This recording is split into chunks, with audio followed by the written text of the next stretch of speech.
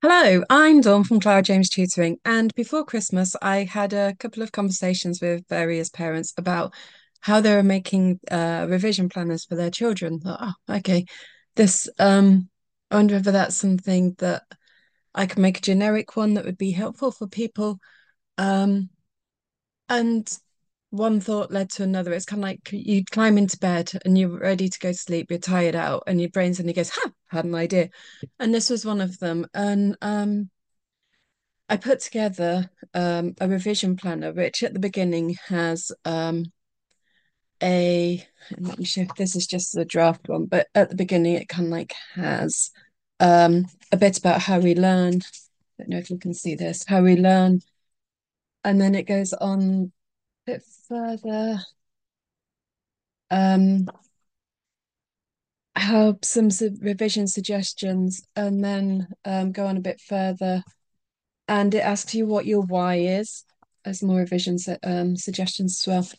It asks you why your why is because I mean, as adults, we often kind of like um, we take a new job. Why have you taken that new job? Because I want more money. I want to be in a job that I actually enjoy. I want, and there's normally a reason why we do something. Whereas for a lot of kids, they can't grasp the idea of why they've got to do the exam in this because it's never going to be useful in life. When I'm working with kids doing maths, they've always go, "Oh, well, when am I ever going to use this?" And a lot of it, you kind of, yeah, it's quite abstract and it's going to be quite hard to justify learning it. But I think it's often the case that you use it without ever actually recognizing it. But that's for another day.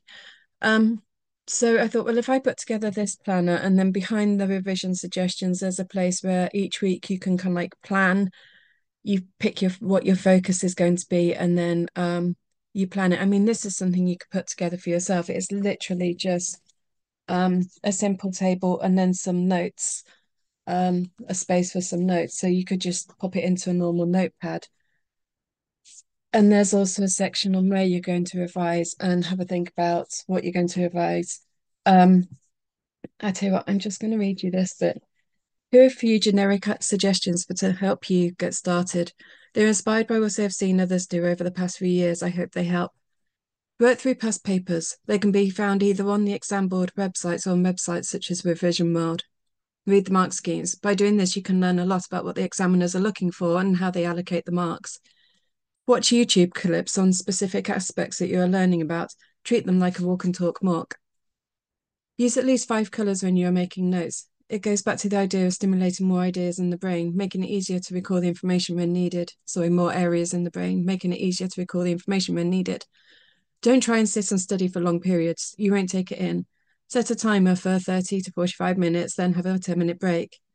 If you're struggling to get started, commit to just 5 minutes. Once you've got started, you may keep going. If you don't, at least you've achieved some 5 minutes worth of revision. It's not a lot, but it's better than nothing. I've already mentioned how my son made a note. Sorry. I've already mentioned how my son made each of his quotes into a series of images for his A-level English. This is referring to something earlier. Um, and he got an A star in his A-level English and credits much of that for doing this. What I'm basically talking about there, sorry, that's out of context, so it doesn't make much sense. What he did was for his English literature, the quotes he had to learn, he made them into images. So, for example, Macbeth, there's a quote which is along the lines of, "Is this a dagger I see before me, handle towards my hand?" Something like that.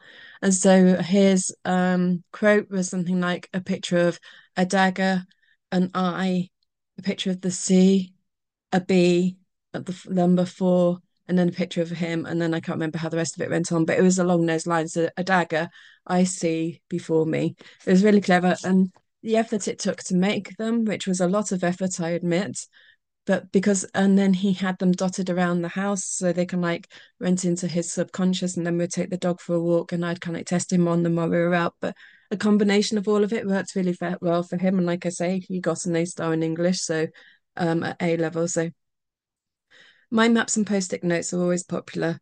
Ask for help when you need it. Believe in yourself and put the effort in. There is no reason why you can't reach full potential. And one more suggestion before we get started. What do you enjoy doing? If you focus your vision around this, then you're more likely to actually do it. If you enjoy watching YouTube, watch relevant YouTube clips. If you like being artistic and creative, create posters, images, mind maps. If you like to go for a run, listen to yourself while you run, reading back over your revision notes. I know revision isn't the most exciting thing in the world, but a few months of hard work now and you can put it behind you. And if you can at least semi enjoy it as you do it, surely that has to be a bonus. And this is kind of like a sideline, really. I put this together, but after I'd done this, I was kind of reflecting on the business, and for the last probably a year ago, probably last Christmas, maybe the one before, my son bought me a pad, just a lined pad. And for the last year, what I've done is at the end of each day, I've written myself a note as to what I've achieved today to move the business forward. And while I was writing, creating this, I thought, actually, well, I think it was probably afterwards, it was probably one of my midnight thoughts. Um,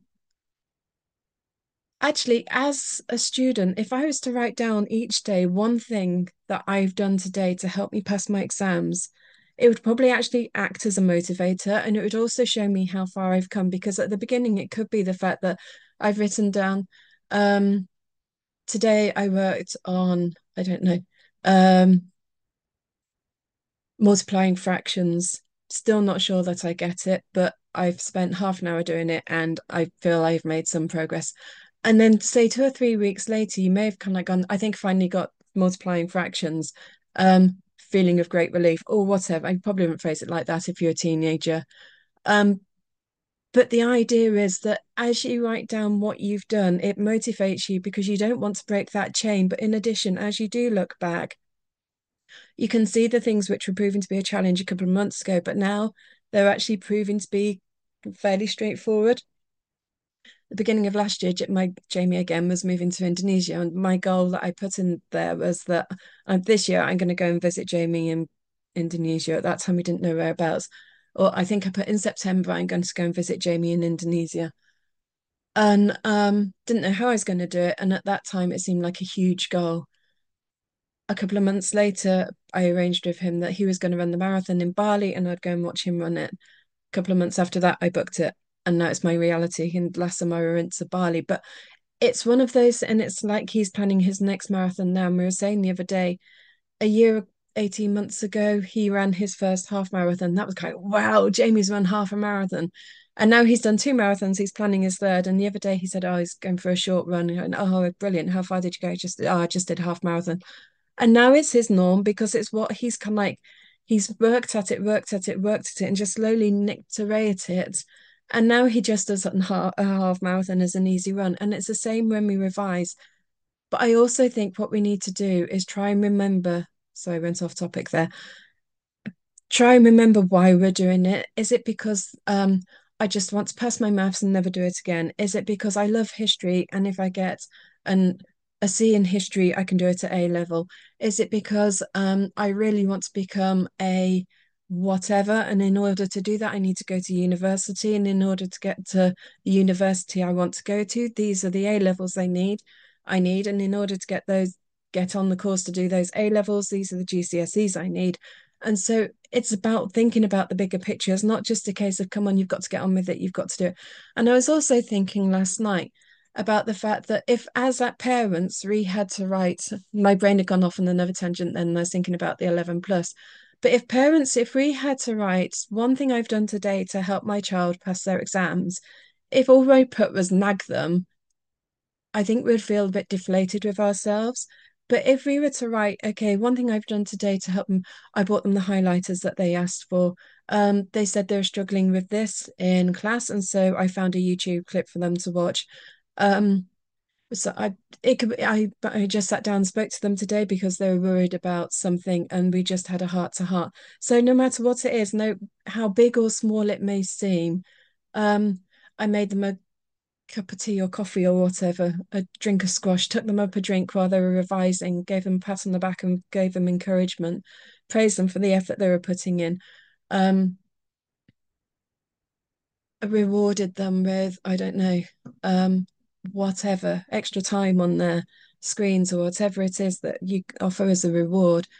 Um, if we were to do that as adults as well and take some of the responsibility on for ourselves, I think it would also make a huge difference to our kids. Rather than just kind of saying, look, you've got revision, you've got exams coming up, you need to go and revise, go get on top with it, and kind of in effect passing the book. Because although they may be 15 and 16 and still and seem very grown up in that respect, they're still actually only kids, and so they do need our support.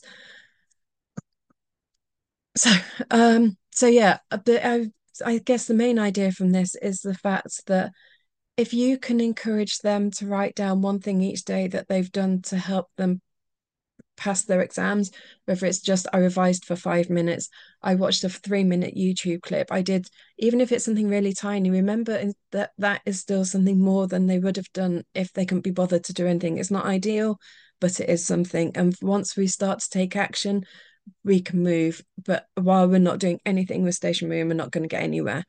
Um, so yeah, if you get them to write down what they've done each day to help them pass their exams, fantastic.